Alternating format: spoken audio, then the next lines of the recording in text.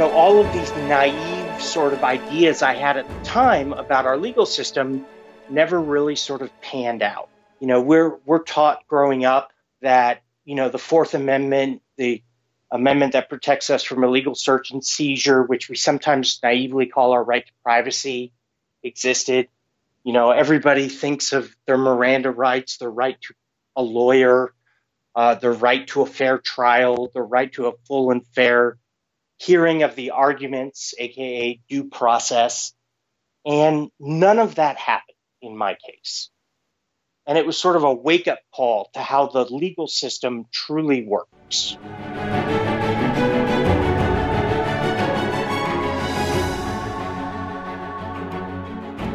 Hello, everybody, and welcome back to Firewalls Don't Stop Dragons. I'm your host, as always, Kerry Parker, and we've got a fantastic show for you today. Actually, we got a two-parter.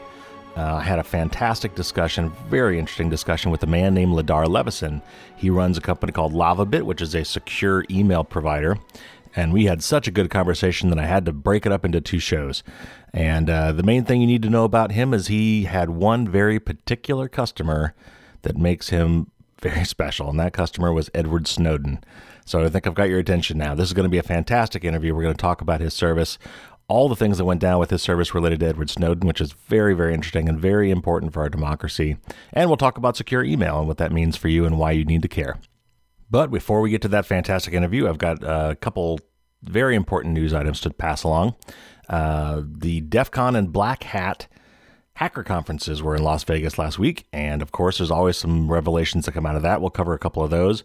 And I've got some other just interesting tidbits that I wanted to make sure I pass along.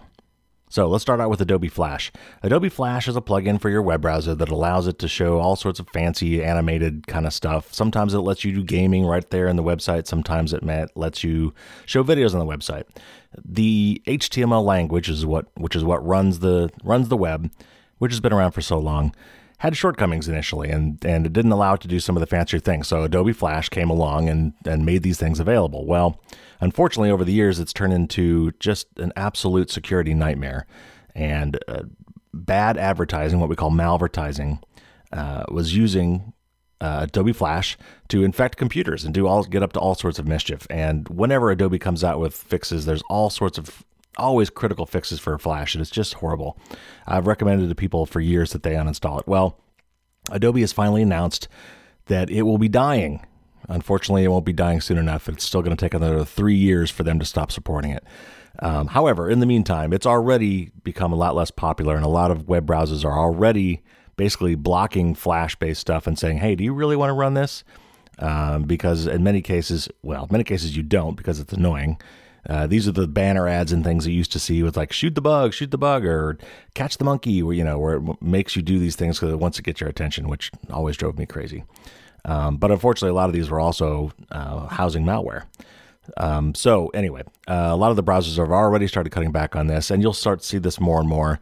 HTML has, the language of the web has evolved to the point where we no longer need Flash. There's no other reason to be using Flash anymore. So it's a good thing it's going away. It's just a shame it's going to take too long.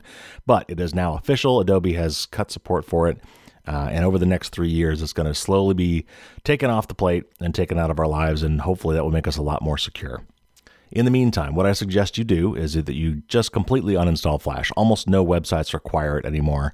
But if you do happen to find that one website that still says, hey, I need Flash to run, you need this plugin, and you just absolutely have to use this site, run Google Chrome. Google has decided to, because it's so critical that they keep Flash up to date because there's so many problems in Flash, what they decided to do was embed Flash directly into the Chrome browser. So that way they can make sure that it's up to date and keep you up to date and always have the latest security fixes. So if you have to go to a website that uses Flash, use the Chrome browser. Flash is already built in, and therefore you'll still be able to get to that content. Firefox, Safari, Internet Explorer, all these other web browsers, just uninstall Flash. In other news, Roomba, the maker of the wildly popular home vacuum robots, these are, if you haven't seen one, they're about the size of a Frisbee and maybe 3 or 4 inches high. And you put them off in the corner somewhere in their little charging station, and you program them to run in the middle of the night, and they wake up and they vacuum your floor. And when you wake up in the morning, it's all clean. We have one. They're fantastic. We've got hardwood floors and 2 dogs that shed all the time. So we have this thing, wake up at 3 in the morning, vacuuming the floor. So when we get up in the morning, all the dog hair has been cleaned up. It's really quite wonderful.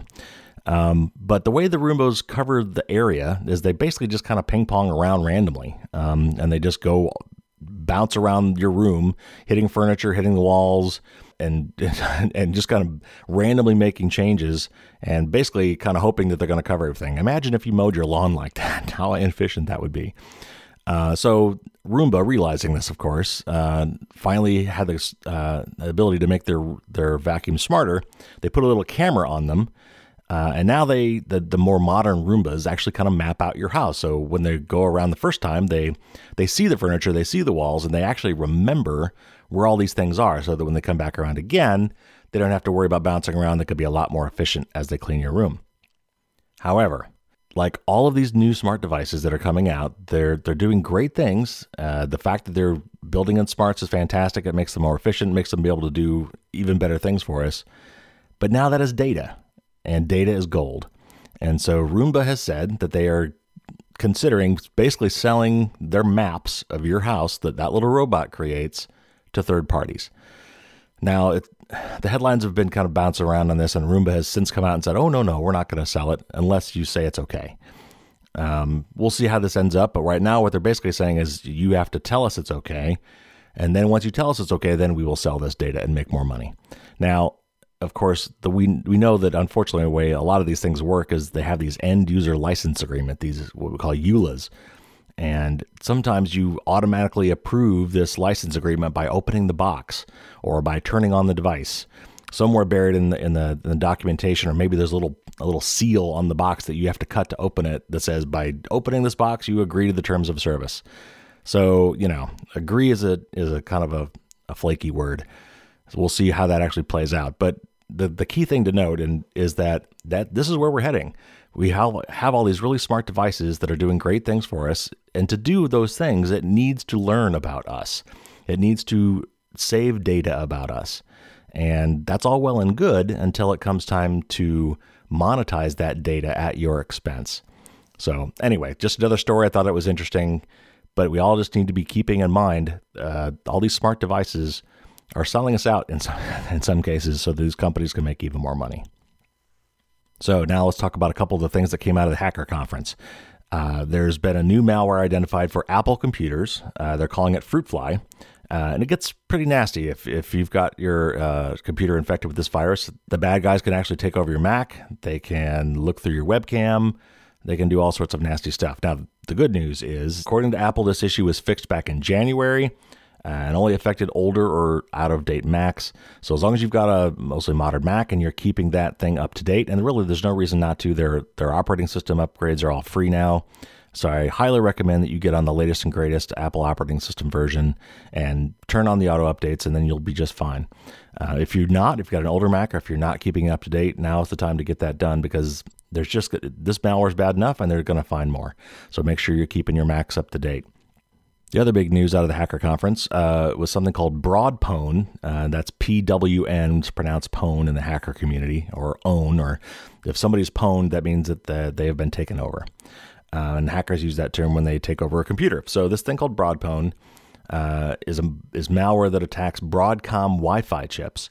And while that might sound a little bit esoteric, you got to realize that affects over 1 billion devices when you consider all the Android phones, iPhones, and other devices that have these chips. They're very, very common. Broadcom makes a lot of the Wi-Fi chips that are in a lot of your smart devices. For instance, just a few at the top of the list they say are affected: the Samsung Galaxy from S3 up through S8, the Samsung Note 3, Nexus 5, 6, 6X, and 6P, all iPhones after iPhone 5. So you can see quickly how we get up to 1 billion devices. There's many, many devices affected, and it's a really insidious bug. You don't have to connect to the Wi-Fi. If you're in range of a Wi-Fi router that has this malware on it, all you have to do is be able to see it. As long as the Broadcom chip is within range, your device could be taken over. So fixes have already been put out for both Apple and Google. The problem, of course, with Google is a lot of the Android devices are hard to update. Some of them are impossible to update. But please get your phones updated. If there's any software updates waiting for your phone, get those installed. This is a really nasty bug. And there's nothing that you have to do other than walk around within range of a bad Wi-Fi router to be infected. So this is ugly. Make sure you get your devices updated.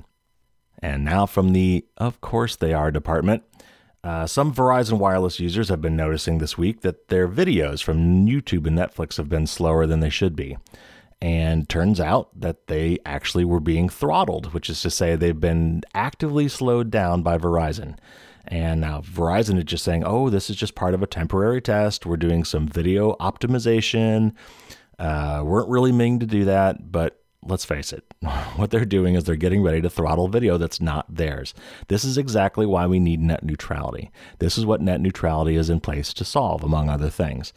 Verizon, being an internet service provider, now that they're the internet service provider for your mobile device, is now, if the FCC rules get taken away that were put in place last fall, is what the FCC new chairman is proposing to do, Verizon will be allowed to do this, and it will be perfectly legal.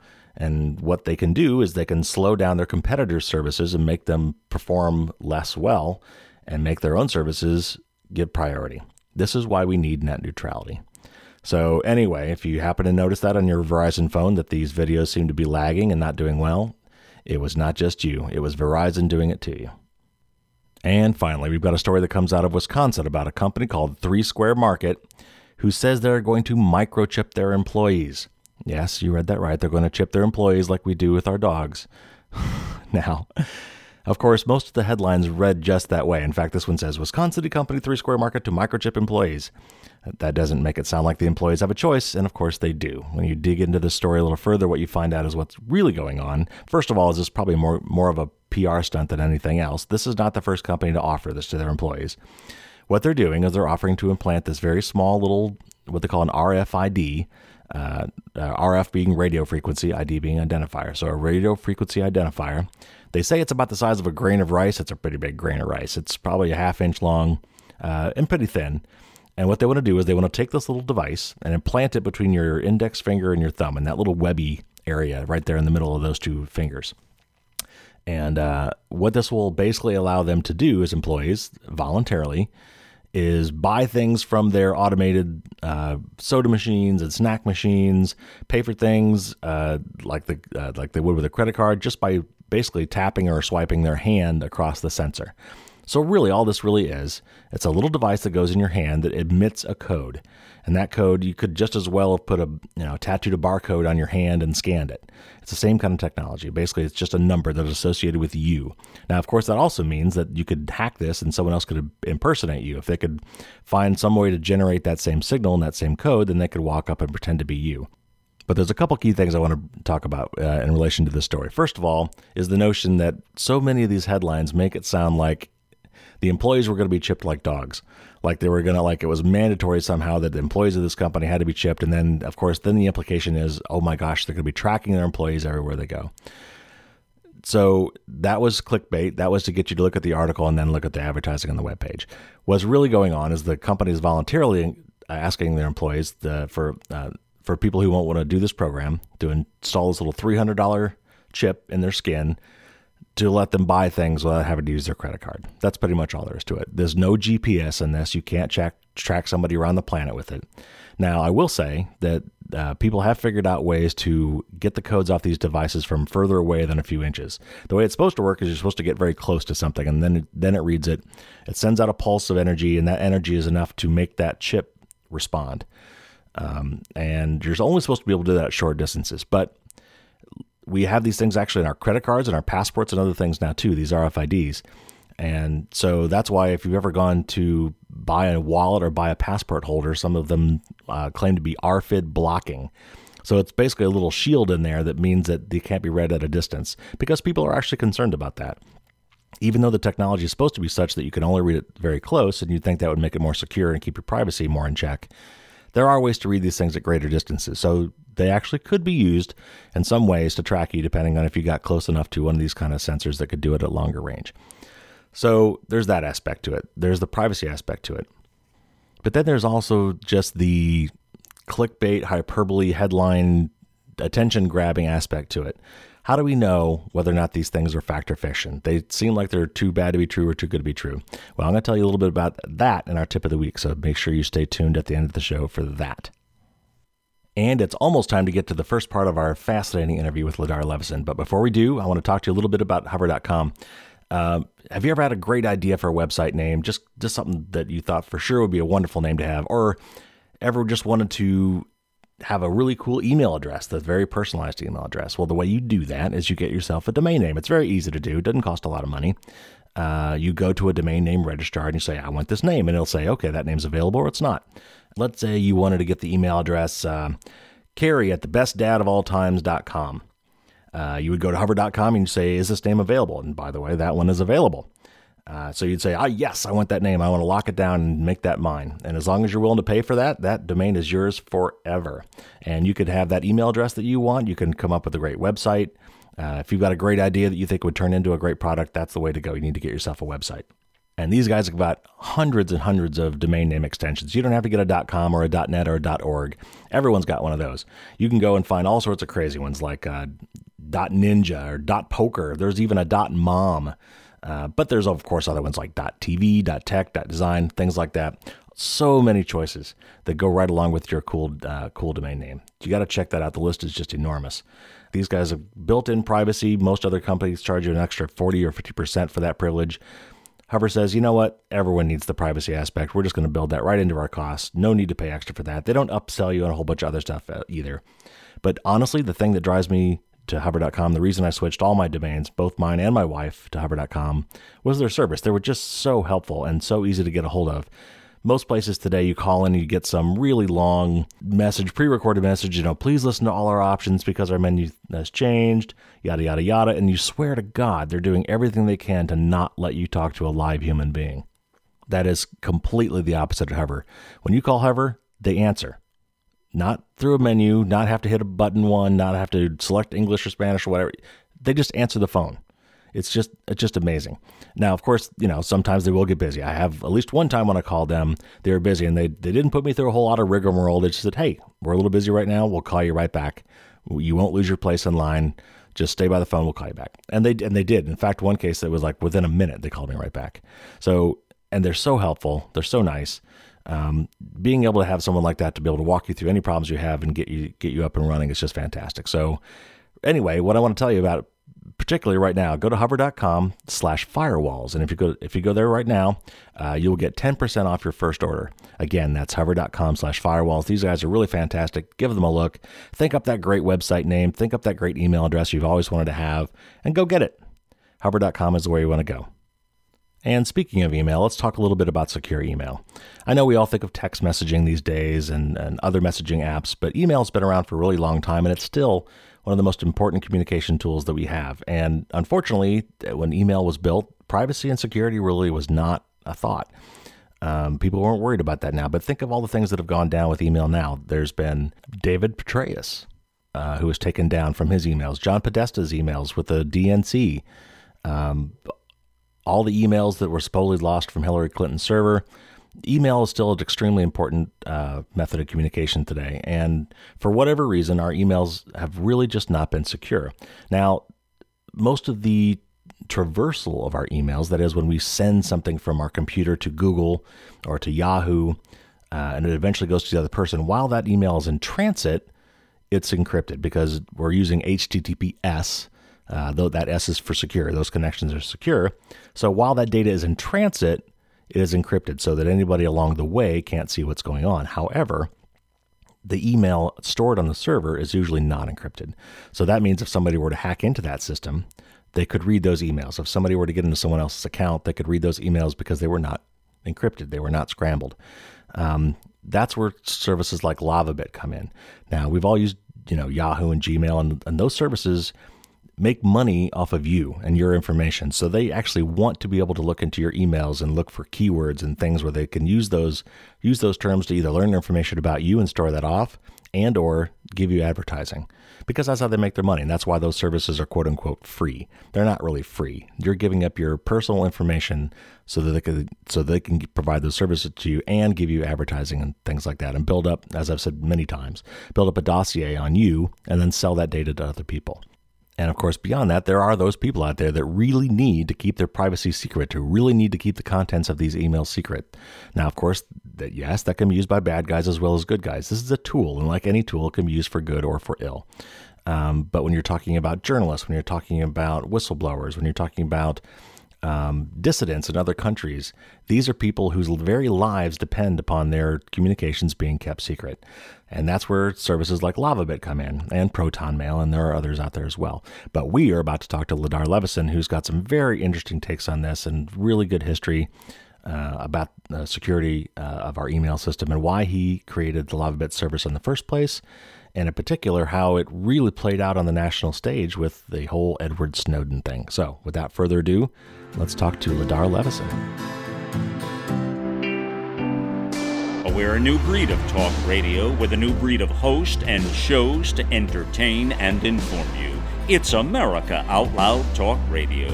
Shows that impact your health, honor our heroes, political talk, shows that inspire you to live a truly authentic life.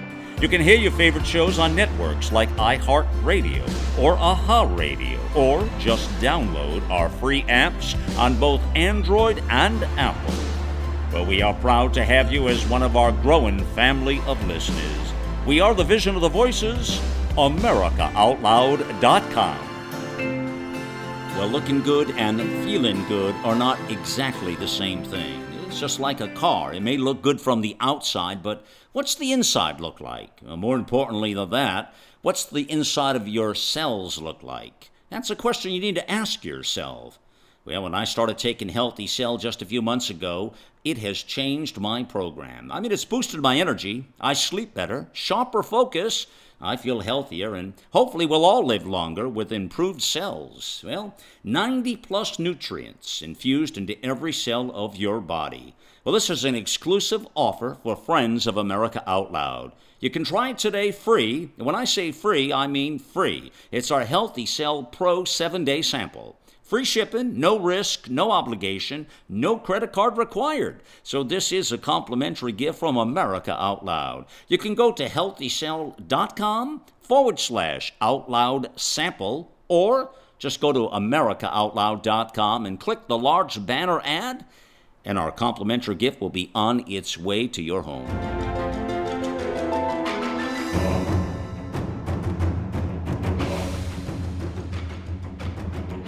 All right, and as promised, we are here with Ladar Levison.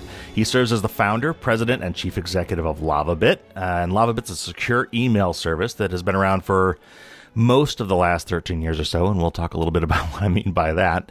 But Ladar, thank you very much for coming. Well, thank you for having me. Fire away.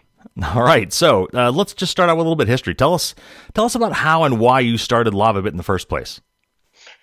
So I started LavaBit in April of 2004 as a reaction to Gmail. I don't know how many of your listeners will remember, but on April 1st, 2004, Google announced their Gmail project, which was at the time a little bit groundbreaking in the sense that it offered free 1 gigabyte storage quotas for people who wanted to sign up for email. And I, at the time, thought that was a great idea. Give people large storage quotas, use open source software, provide them with a free email account. But the one thing I didn't like about the Gmail announcement was the fact that they were going to be scanning people's private messages to collect data and build profiles for advertising purposes. So LavaBit, what at the time was called NerdShack, sort of sprung up as a reaction to it, as my effort to create the type of service that I would want to use, and it's just sort of grown from there. Now, I don't recall there being many of these. Back in 2004, I don't think many of us were really thinking about privacy much. The web, it wasn't new, but a lot of us were still kind of new to the concept, and I don't think a lot of us were thinking about privacy and understanding all the tracking and things that were going on that were basically paying for these quote unquote free services.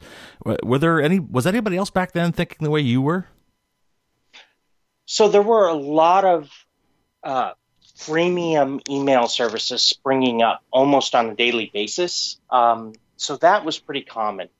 I think the key is that when I first started the company, I didn't start it out with a mandate, to build an encrypted email service. I sort of fell into that over the course of the first year. I really started it out with the mindset that I wanted to create the type of service that I would want to use.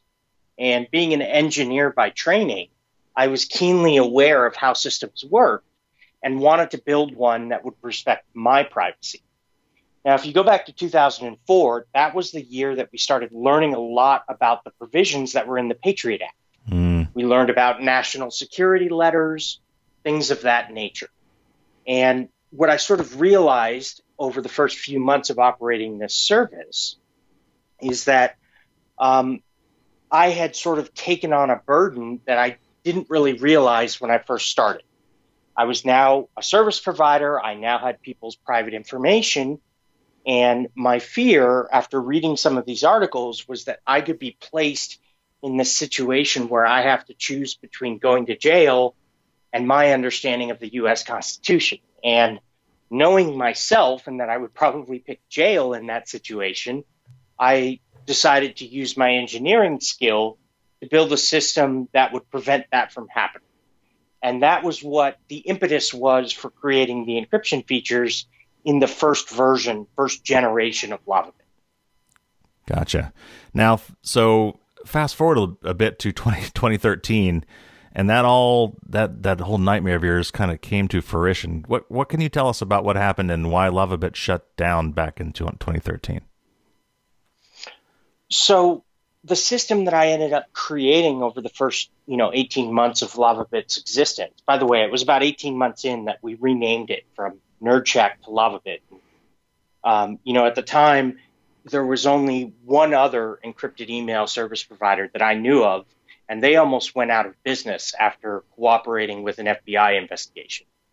But fast forward to 2013, and it was sort of the first instance in which there was a target on my system that the FBI wanted badly enough to push the boundaries of the law. And of course, that target was Edward Snowden. If you rewind the tape to June of 2013, Washington, D.C. was effectively in a panic because they didn't know what he had taken, who he had shared it with, and what was coming down the pipe. So for them, it was the equivalent of being backed up against the wall. And, they were willing at that time to break all their own rules in order to sort of learn some of those answers. Well, right. Edward Snowden was a customer, and he was one of the customers that had enabled the encryption feature. So when they came to me with a valid warrant for his data, I couldn't provide. And what they did is, after spending several hours explaining to them how the system worked, they went back to the National Security Agency, and one of their engineers came up with the plan of taking my TLS key and using a tool that they had developed to impersonate my server on the internet, which would allow them to sort of intercept the encrypted data in transit. So they couldn't get access to the data on the server because I had engineered a solution to protect it. But what they could do is they could break open the encrypted tunnel that the user was using to connect to the service. And that's sort of what led to the litigation. It was whether or not they could take the key that didn't belong to Edward Snowden, but the key that belonged to LavaBit, impersonate LavaBit on the internet, thus intercepting every customer's traffic, and then in the midst of that, extract, presumably, only the information belonging to Edward Snowden.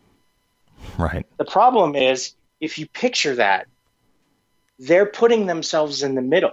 And, being in that position, they could have collected anybody's information.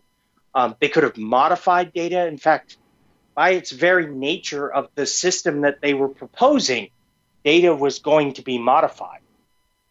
So it was this sort of groundbreaking sort of legal, foray or sparring match over whether or not this could happen. The problem was all of these naive sort of ideas I had at the time about our legal system never really sort of panned out.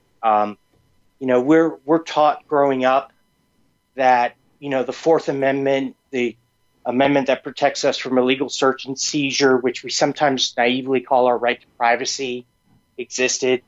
Everybody thinks of their Miranda rights, their right to a lawyer, their right to a fair trial, their right to a full and fair hearing of the arguments, aka due process. And none of that happened in my case. And it was sort of a wake-up call to how the legal system truly works. And, we can get into later why that was the case if you're interested. But yes, in sort of this abbreviated theater, you could almost call it, I was railroaded into being forced to turn over the key. And when I lost that sort of abbreviated sparring match, if you could call it that, I turned over the key, but shut down the system so that there would be nothing to impersonate. Wow. In other words, I realized that there was nothing I could do, and I didn't want to be put in the position of basically operating a service that was going to become a government listening post. It didn't fit with my moral ethos. So it became a very easy decision at that point that the best thing I could do to minimize the damage of my loss would be to shut down. Well, I'll give you a lot of credit because I don't think a lot of other people would have found it that easy. That is a true sticky situation. And I don't envy you being in that position. Now, just to be clear, from what I've read, you had previous cases where there were individuals targeted in your system that you'd been served with subpoenas, and you were able to process those. But this particular one was fundamentally very different, as you say. This wasn't a targeted thing. This was a blanket order. Is that true? Well, so there were a handful of differences. First of all, this was the first time the FBI ever showed up in person to deliver the warrant. So it was a very different investigation from the start. But that in entirely of itself wasn't unexpected. I had dealt with law enforcement before on other investigations numerous times, and nothing remotely close to this had ever happened. Now, one thing to understand about my service is that there were a few design features about it. I built it over time, basically from the ground up. I built my own mail server that spoke all the protocols. So all user data was being handled by code that I had written myself. And I had this fundamental rule going into it that I wouldn't collect any information I didn't have a technical reason to have. So I didn't do a lot of tracking. I didn't collect a lot of metadata. But ultimately, the most important data that I had were users' individual emails. And that was where the encryption feature came in. Now, when I finished building this encryption feature, it sort of dawned on me the power of it. By that point, I had been operating the service for about a year.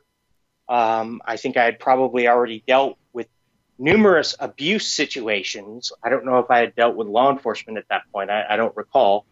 But I sort of understood what I was creating. And the bargain I made with myself was that at the time, I would limit it to only my paid customers. With the thinking being that if a user ever activated this feature and then used it for something nefarious, I would be able to turn over their payment details and they could go directly to the user to get the data. Gotcha. My goal was never to end surveillance. It was to shift the focus of surveillance from service providers back onto individual suspects. And that to this day sort of remains my goal. We're regardless of what I do, over the next 10 to 15 years, we are going to be transitioning out of what I've been calling the golden era of surveillance, when data passed freely and unprotected across open networks. And that has been slowly changing, and it's been getting harder and harder for intelligence agencies to collect what they want.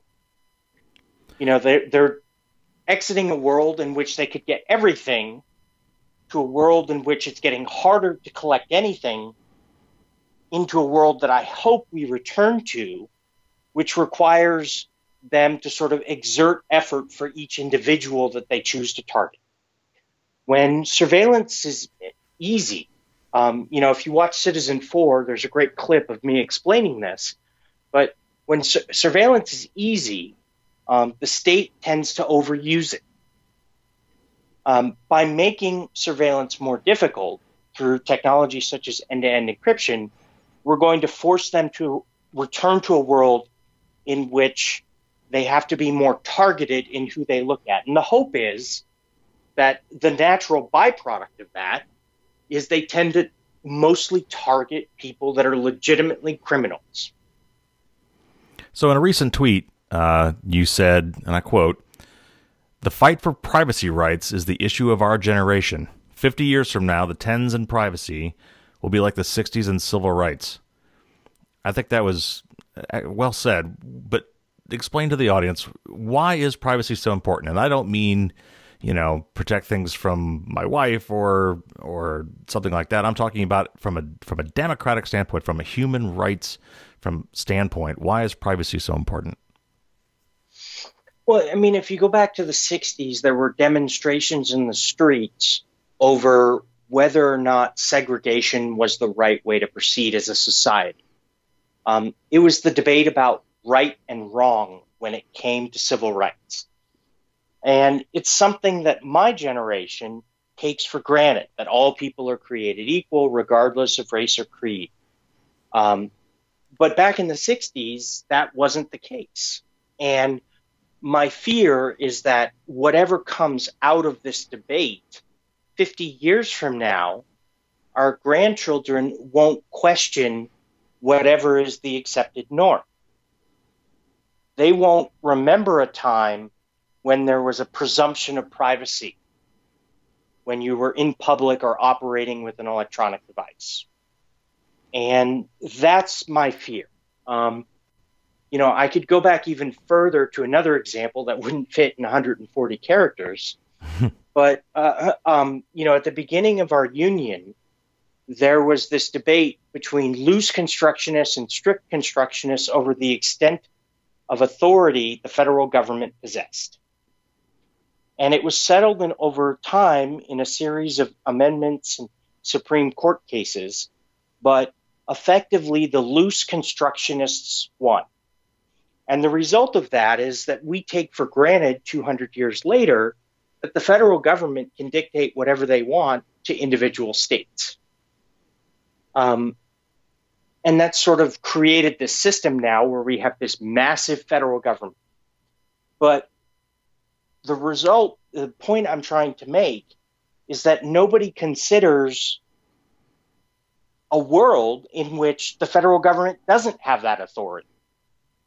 If you look to the European Union as a corollary, they're going through a similar transition where the European Union, which started out as a loose union of loosely aligned individual states, is quickly becoming a cohesive country with a shared set of laws, values, and regulations. And, if you look to Brexit, that's part of Brexit is their sort of receding from that trend. But here in the United States, we don't even have that debate anymore, unless you're in California, which always threatens to secede. But, the rest of the country, that was a post-Trump thing, right? There was a big threat for California, Oregon, and Washington would secede from the union. Right. Well, of course, Texas has been talking about that for a long time, too. I was going to say, I'm here living in Texas, and they like to talk about the clause in their constitution, the state constitution, that allows them to secede as well. Although I haven't heard too much actual talk of it lately. But, it's taken for granted. And my fear is that we're really settling the debate right now about how much authority a government should have when it comes to invading our privacy. And 50 years from now, whatever is decided won't be questioned.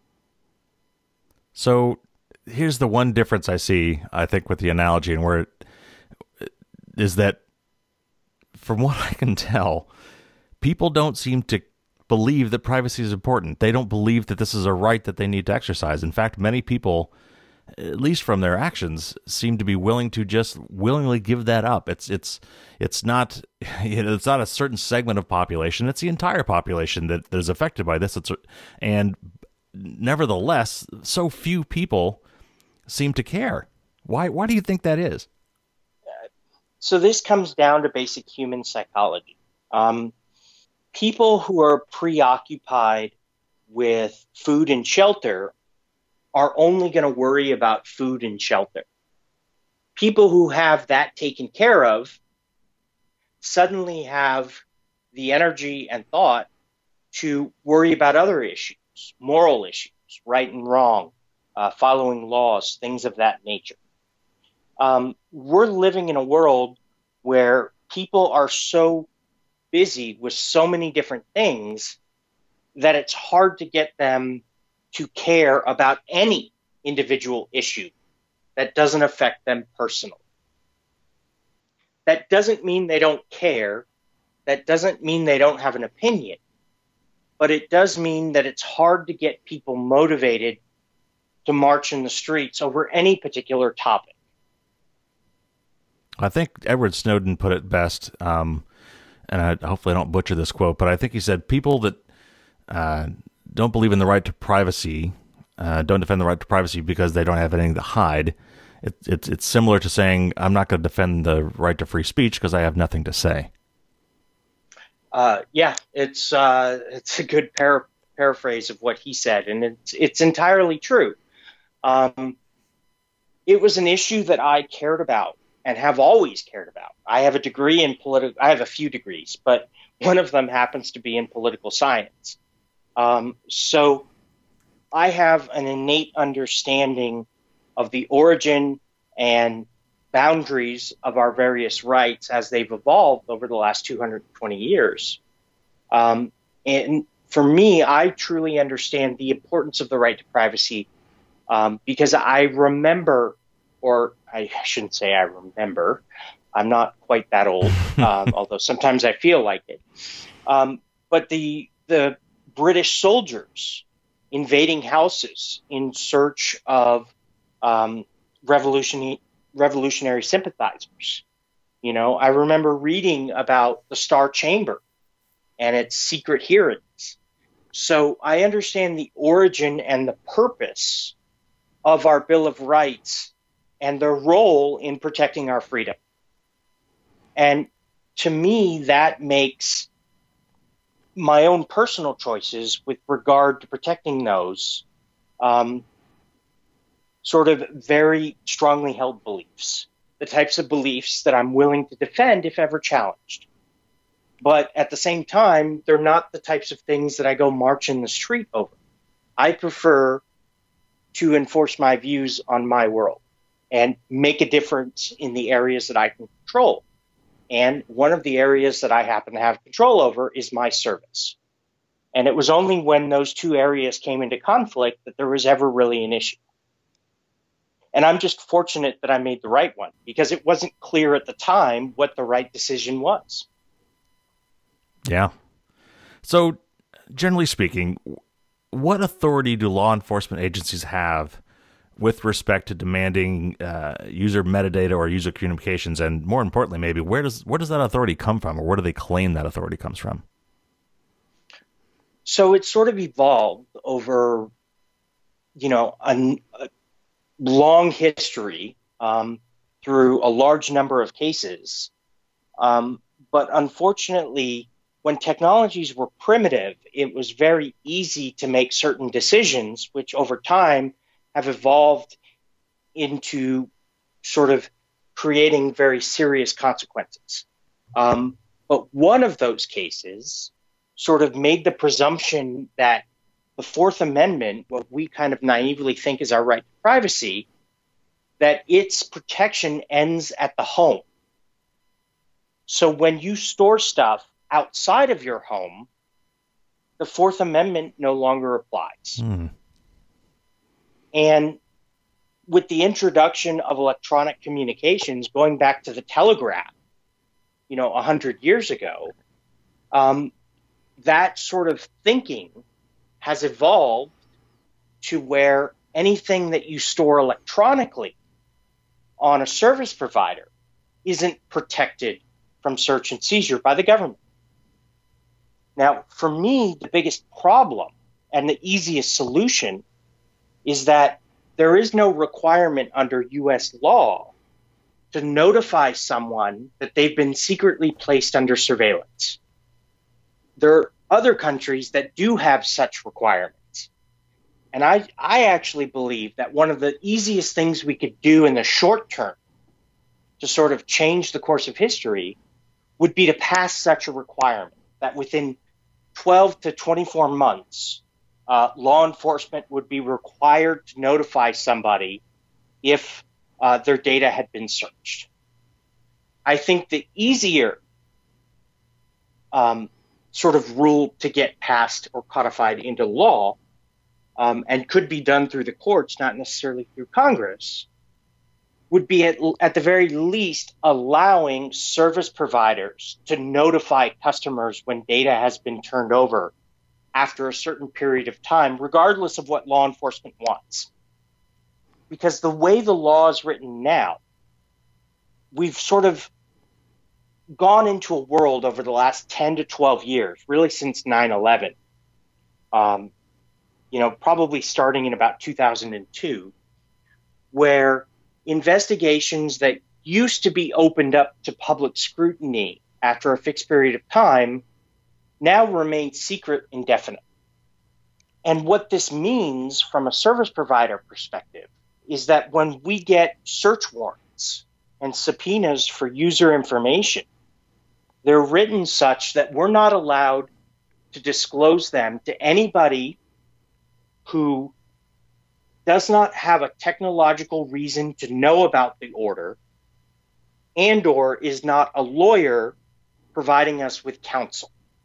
So what this really means is, even at a company as large as Gmail, the Google CEO may not even know about a particular surveillance order. Only a handful of lawyers and engineers would know, which makes it very easy for the spokesperson to conveniently deny cooperation because they legitimately have no idea. Plausible deniability. Now, I've engineered our systems because I'm, probably a little bit farther down the paranoid scale than most people, where, I have a technological reason to know that trumps anything else. There was no way the FBI could get what they wanted without my help.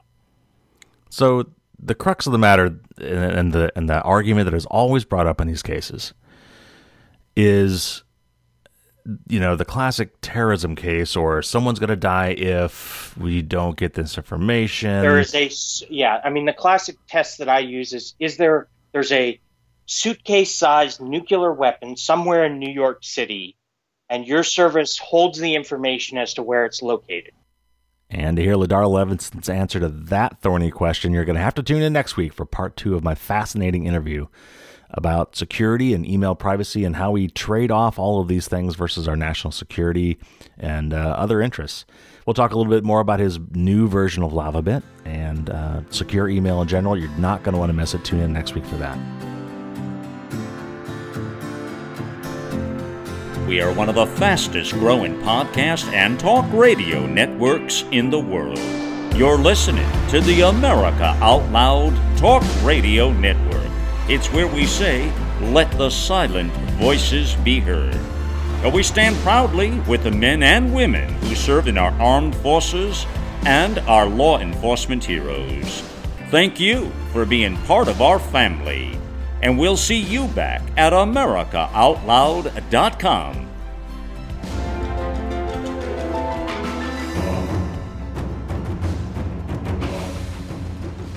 But before we go, we can't leave without doing our tip of the week.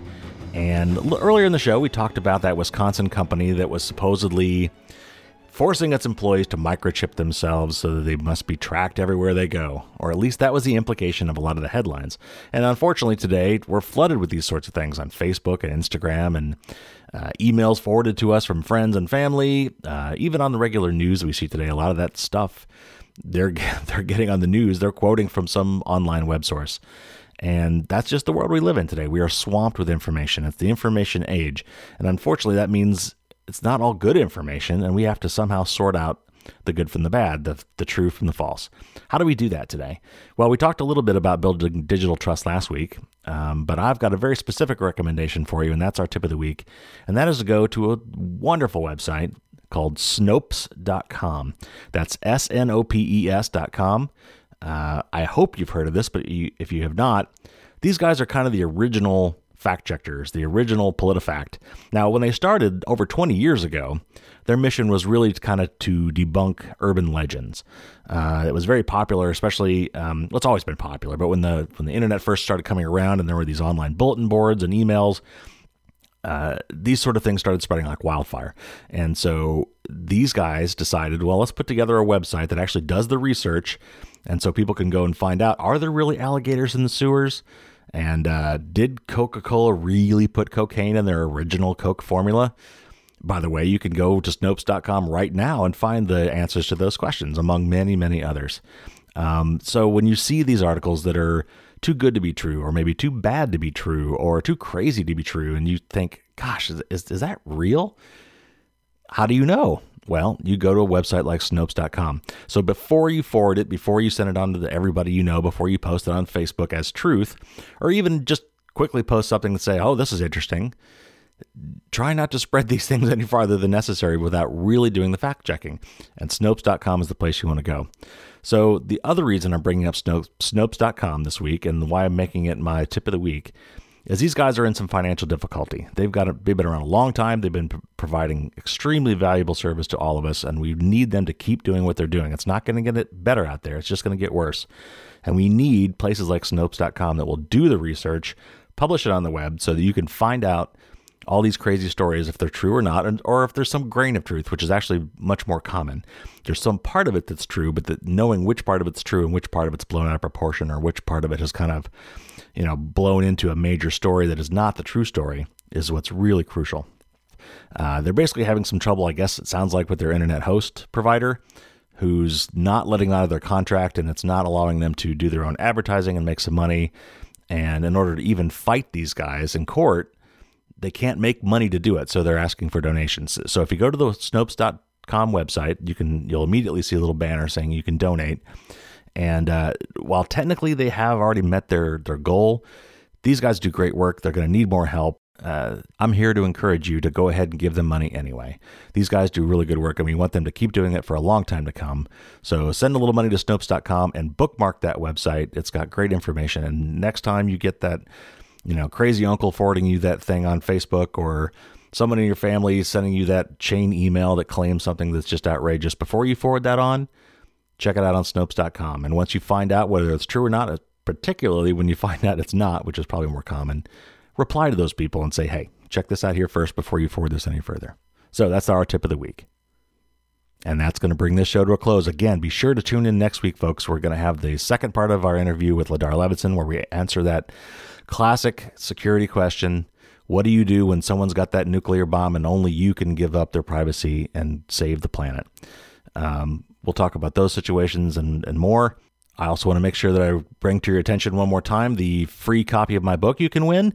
We're going to be having another episode of Castle Defense 101, and in that one we're going to talk about doing backups and how you protect all of your stuff from malicious software and bad things happening in general by making sure you've got multiple backup copies.